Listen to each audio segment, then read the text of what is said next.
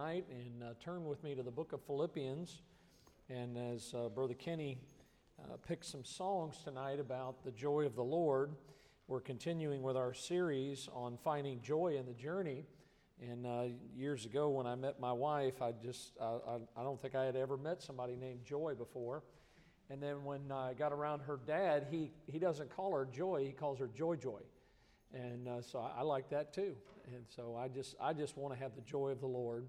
And if I don't have it, I'm married to joy. So one way or the other, I've got it. But tonight, if you're able to, let's stand for the Word of God.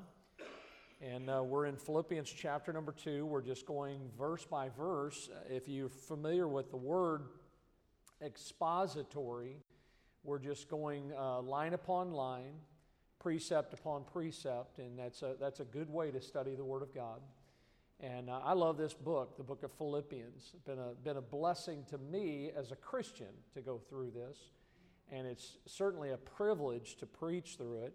And I hope God's using it in your life too. I know that many of us need encouragement to find joy or keep our joy in the journey. And just like what Brother Chris was just talking about, I appreciate him taking the lead on that. He and Brother Kenny have put in quite a bit of time. And the Bible does say evil men and seducers shall wax worse and worse. But the Bible also tells us to earnestly contend for the faith. And it's our job. This is our watch. And the Lord wants us to make sure that things are safe. And Brother Chris was trying to get it all in. He didn't mention, but just some of you that have children, we either always have somebody back there with the children in the children's programs, and if there's not somebody back there, if there were something to happen, immediately one of the guys would go straight back to that area, and we want to make sure our children are safe too. So the whole thing is not for you to fret. It's to realize the Lord's on the throne, and we're just doing everything we can to make it a safe place where we can come and hear from God. And as Chris said it 2 or 3 times, I just pray it would never happen. But it is happening more frequently in our nation, and so just continue to pray that God's will would be done. Philippians chapter number 2, and I love these verses as we get into this chapter, beginning in verse number 5 down through verse number 8 tonight. The Bible says, "Let this mind be in you, which was also in Christ Jesus, who being in the form of God, thought it not robbery to be equal with God, but made himself of no reputation, and took upon him the form of a servant, and was made in the likeness of men, and being found in fashion as a man, he humbled himself, and became obedient unto death, even the death of the cross."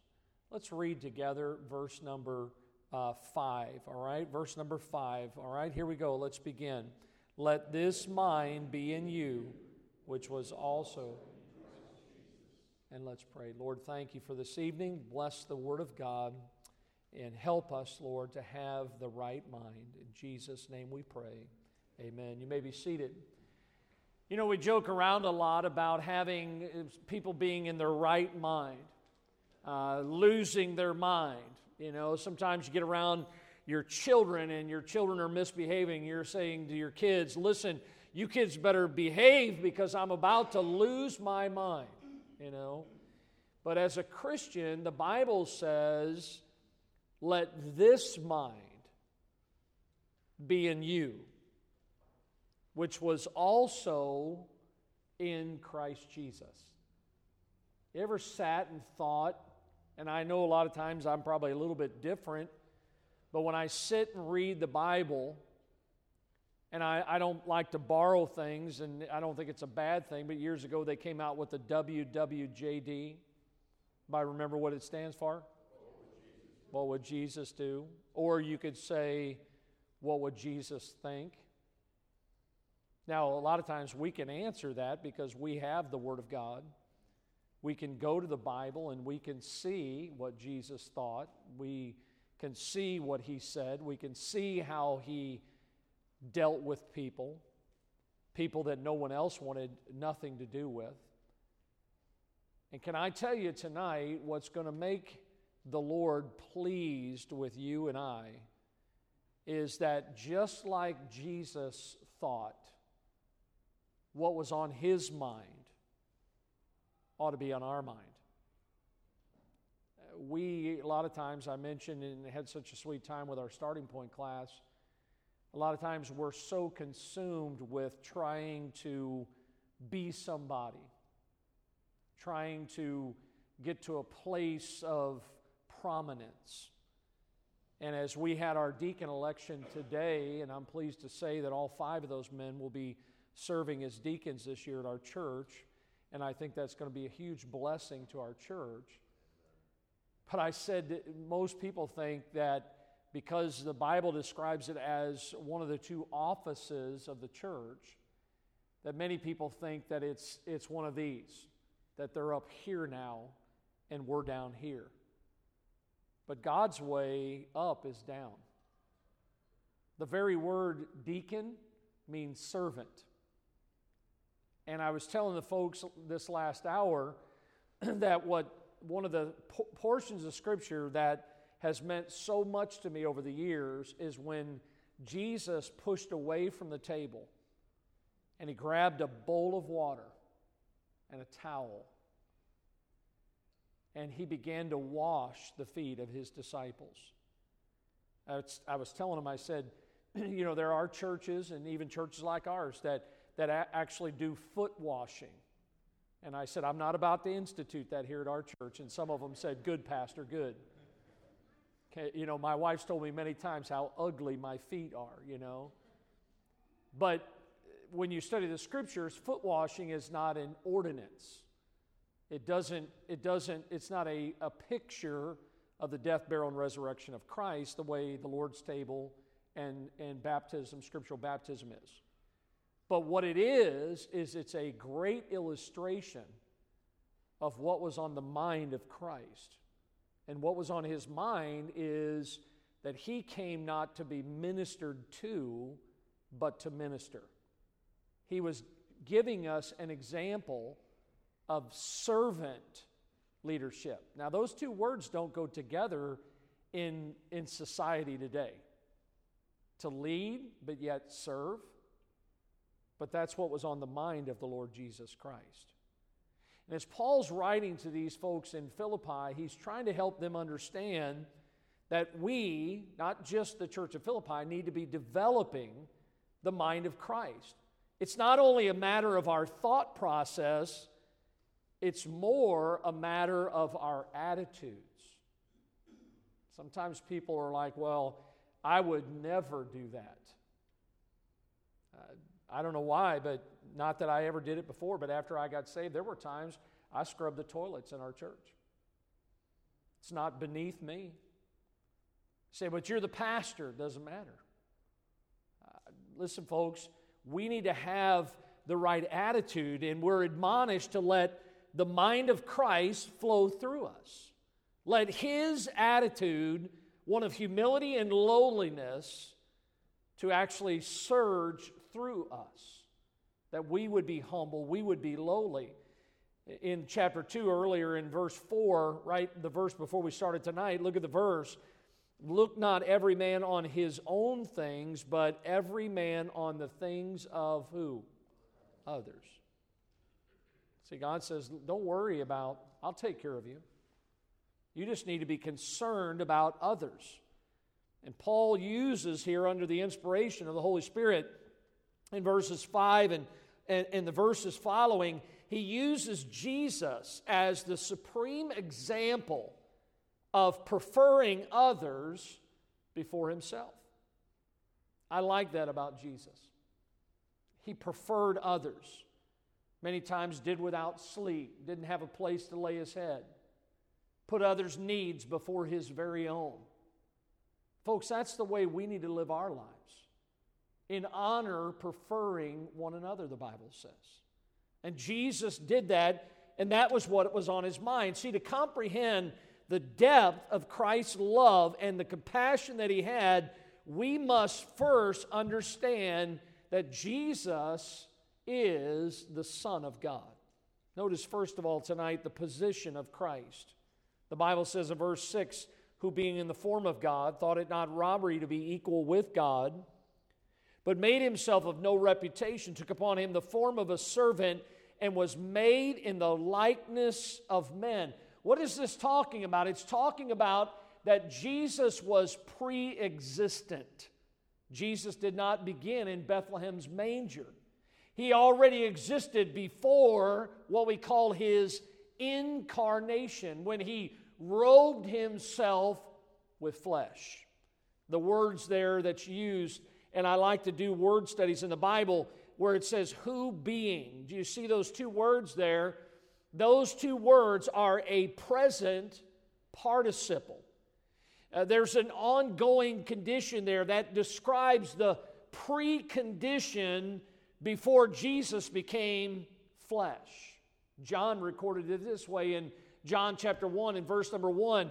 In the beginning was the Word, and the Word was with God, and the Word was God. Now you say, Pastor, why are you stressing the word was? It's just a small little verb. That word refers to a continual, eternal existence before Jesus began his life on this earth. You see, it's hard for us to understand because all of us have a birthday. In case you forgot, Pastor's is September 5th. Write that down, all right? If you go to the cemetery, you see a birthday and you see a death day. And you see a dash in between. That little dash represents an entire life. For some it's short, others it's very long. But can I tell you, look here, Jesus didn't begin. He's always been. That's what the Scriptures teach.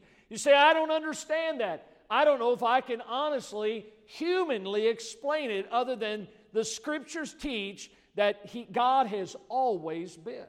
He was pre-existent before he became a man, before the moment that God began to create this world. This means that the only person that existed before the beginning of creation was God alone. So, in the beginning, God. That explains it all right there. God created this world out of nothing. John 1:14, the Word, if you look in your Bible or there in your notes, it's a capital W. John used the same word in verse 1. It's descriptive. If you go over to 1 John chapter 5, there are three that bear record in heaven: the Father, the Word, and the Spirit. All of them talking about the Lord Jesus Christ. The word for word is the word logos. Jesus is the Word. You see, he was the Word of God written, and he was God in the flesh. Are you with me tonight? Now listen, some people say, man, this is kind of deep. This is Bible. But we need to understand how very important it is, because you look at all other religions in the world today, they were founded upon someone who was born and had a human father. But the Bible says that Mary conceived of the Holy Ghost. And it's important for us to see the pre-existence that the Word was made flesh and dwelt among us. And we beheld His glory. The glory is of the only begotten of the Father, full of grace and truth. When I think about Jesus in His position, He was pre-existent, but notice, this is what I love about Him, He was personal. You see, you know what He is to me? He is my Savior. He is my Lord.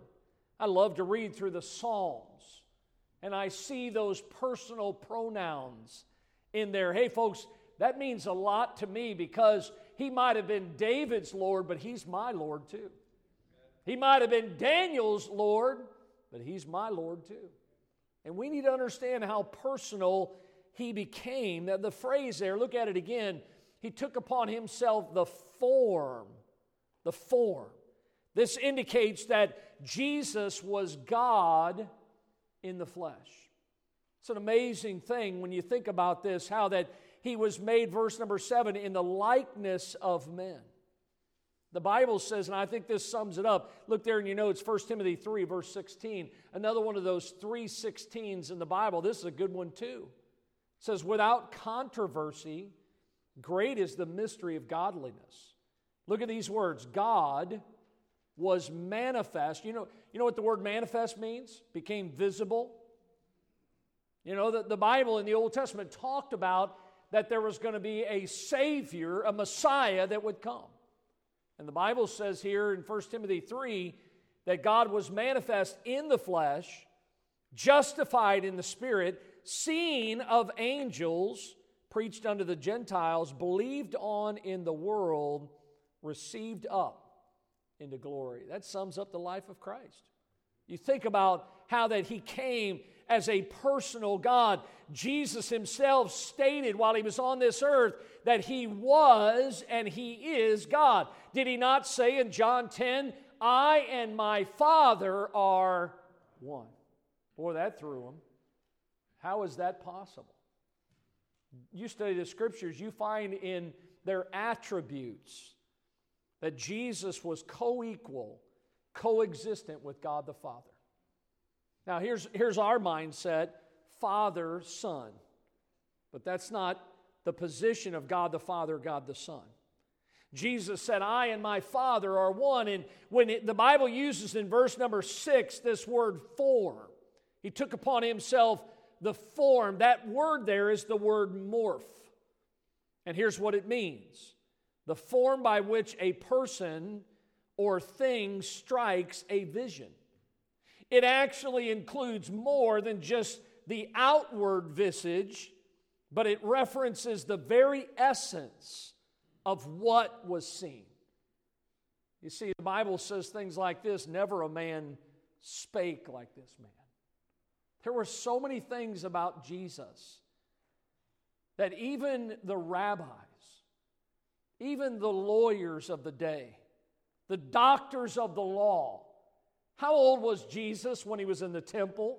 Does anybody remember when they were asking questions? He was 12 years old.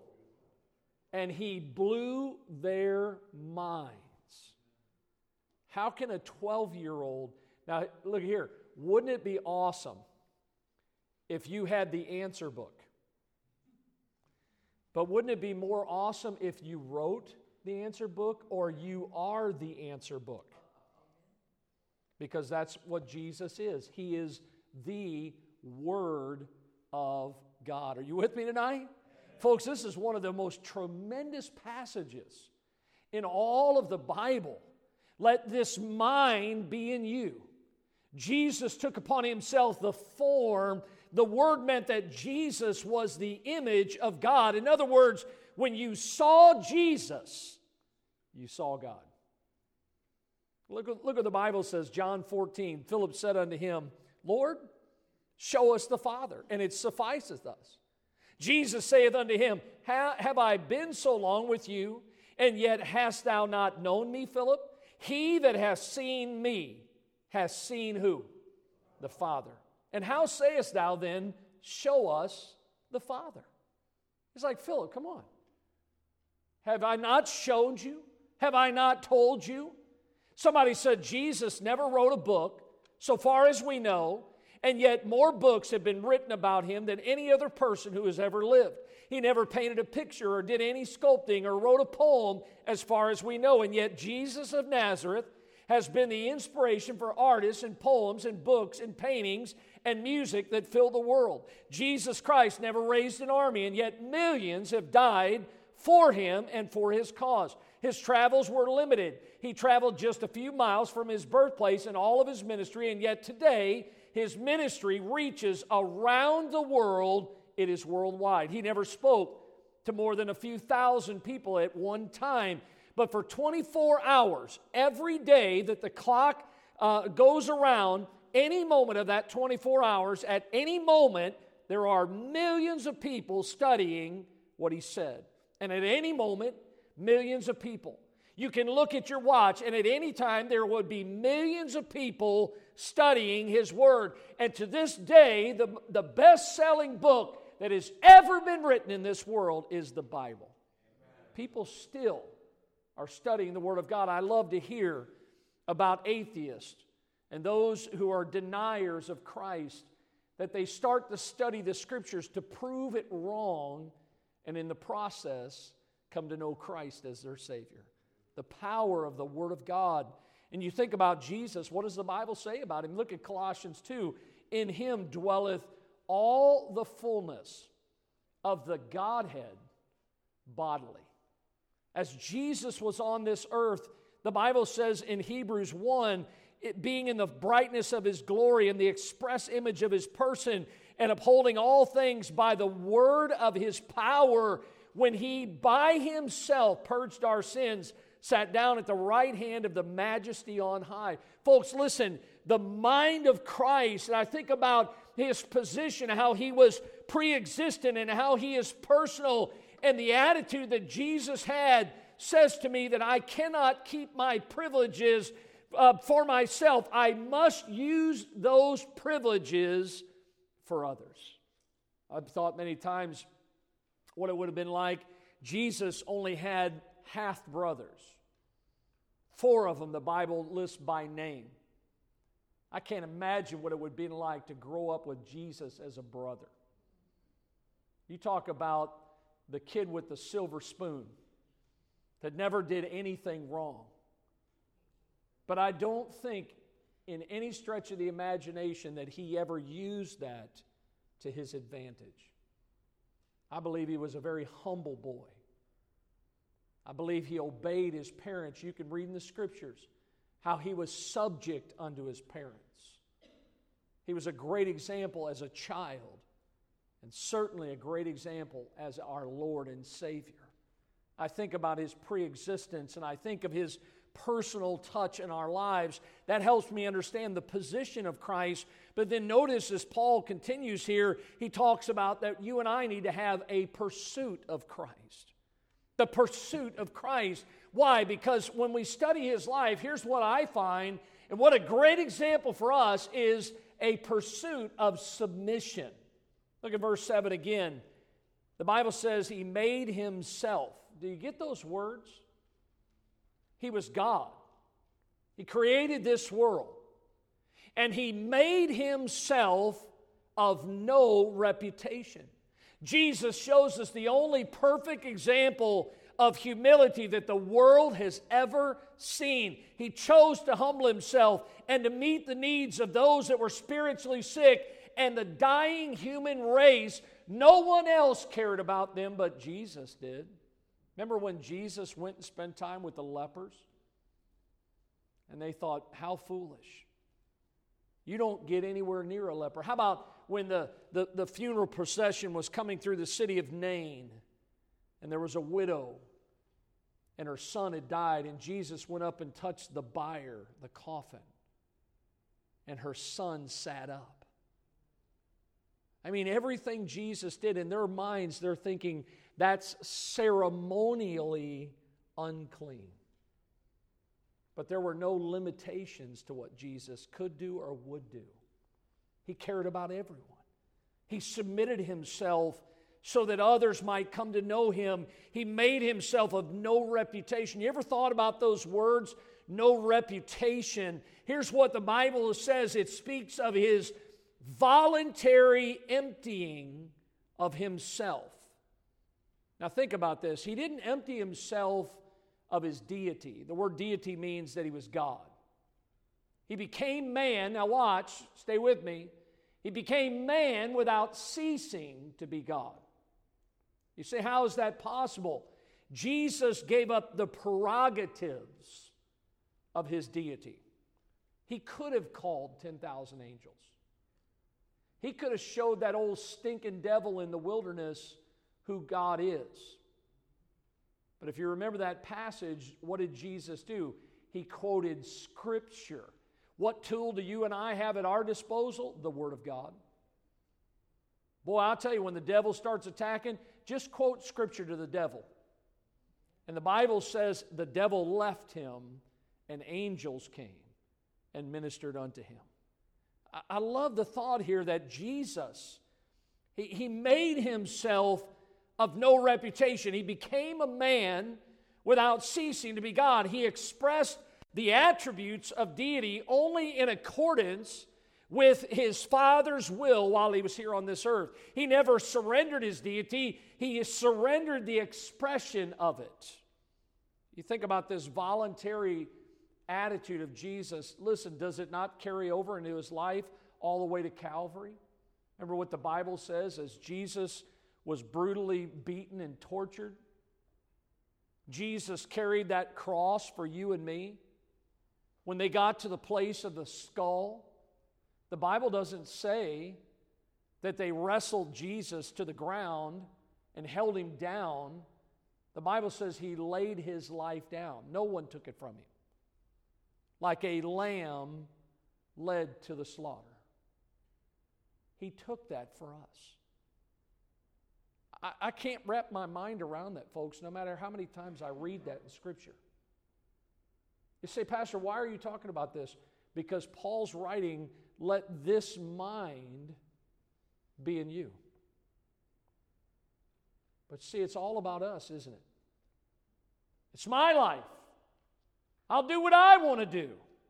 Everything Jesus did was for His Father and for others. Jesus never considered Himself.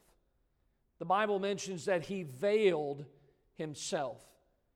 He veiled the glory of God in human form. Remember the story in the Word of God about the Mount of Transfiguration?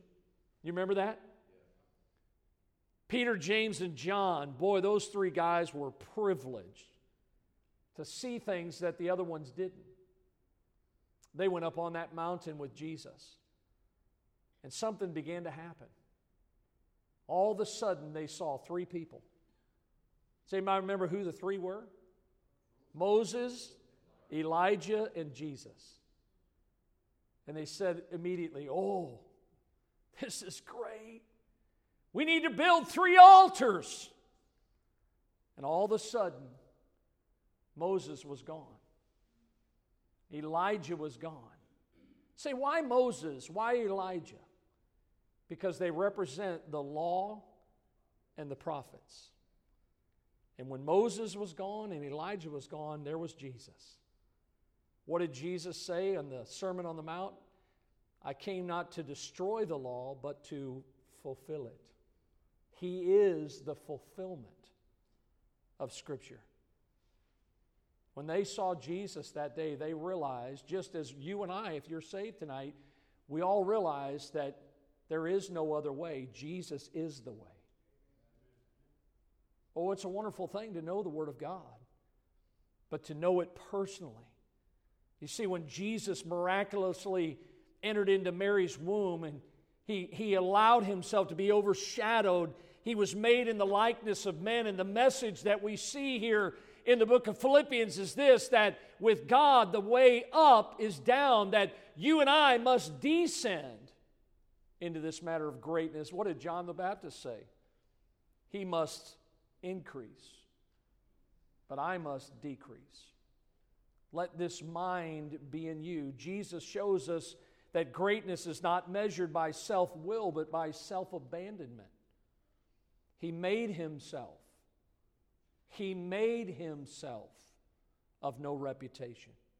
The Bible says in James 4:10, humble yourselves in the sight of the Lord, and He shall lift you up. See, I find here there was an attitude, this pursuit of submission in the heart of Jesus and in His mind. But notice there was a pursuit of servitude. Not only this matter of submission, but in verse number 7, as He made Himself of no reputation, He took upon Him the form of a servant and was made in the likeness of men. So many people did not believe that Jesus was God. You know why? Because of the way He came. If this was really God, there would have been all this pomp and circumstance, and He would have came on a white horse with an army. And yet, how did He come? Lowly. Even when He entered into the city of Jerusalem. Such a different story than if we would have scripted it. See, mankind is not accustomed to downward mobility. We tend to define success by position, by rank. We don't see this element in the ministry of Jesus. I mentioned earlier, look there in your notes, John 13, Jesus, knowing that the Father had given all things into his hands and that he was come from God and went to God, he riseth from supper and laid aside his garments, took a towel, girded himself. After that, he poureth water into a basin and began to wash the disciples' feet and to wipe them with the towel wherewith he was girded. All our lives, it's all about us. I would just never do that. I wouldn't have that kind of attitude. Jesus had an attitude of serving. There's been great men over the years that have helped, and there's been people that have helped me to understand this principle in my life. And I was reading about back in 1878 when William Booth's Salvation Army was beginning to make its mark. Nowadays, we still see evidence at Christmas time with the red kettle outside of many stores, but Salvation Army's been around for many, many years, and it was making its mark, and so much so that men and women from all over the world began to enlist in Booth's army. One man who had once dreamed of becoming a pastor, he crossed the Atlantic from America to England to enlist in Booth's army. His name was Samuel Brengle. He left a fine pastorate to join Booth's army, but at first, General Booth, as they called him, accepted his services reluctantly and grudgingly. Booth said to Brengle one day, he says, "You've been your own boss too long." And so in order to instill humility in Brengle, he set him to work cleaning the boots of other trainees. Discouraged, Brengle said to himself, "Have I followed my own fancy across the Atlantic in order to black boots?" And then, as in a vision, Brengle saw Jesus bending over the feet of rough, unfettered fishermen. And he whispered, "Lord, you wash their feet, I will black their shoes." You see, it's only when we have the mind of Christ, which is a mind of humility, that ministry actually takes place. Somebody said humility is the only threshold for real ministry. Humility. You see, the position of Christ, he was pre-existent, he was personal.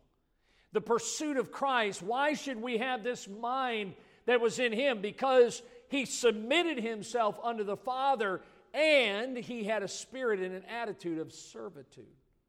But then notice thirdly tonight the passion of Christ. Go back in our passage, chapter 2, verse number 8, the Bible says, "Being found in fashion as a man, he humbled himself and became obedient unto death, even the death of the cross." I see a selfless passion. A selfless passion. He humbled himself. That's the greatest act of condescension this world has ever known. Ministry that cost us nothing accomplishes nothing. There has to be a cost. Christ's humbling cost him everything. Remember the passage where the Bible says Jesus went a little further? He fell on his face praying and said, "Oh, my Father, if it be possible, let this cup pass from me. Nevertheless, not as I will, but as thou wilt." I see a selfless passion, but I also see a sacrificial passion. Because the Bible says again in verse number 8, he became obedient unto death, even the death of the cross. At a religious festival in Brazil, a missionary was going from booth to booth at this festival, and he was examining a lot of the things that people were selling, their wares. He saw a sign over one of the booths, and here's what it read: "Cheap crosses." Cheap crosses. That missionary began to think about that, and he said, that's what many Christians are looking for these days. Cheap crosses.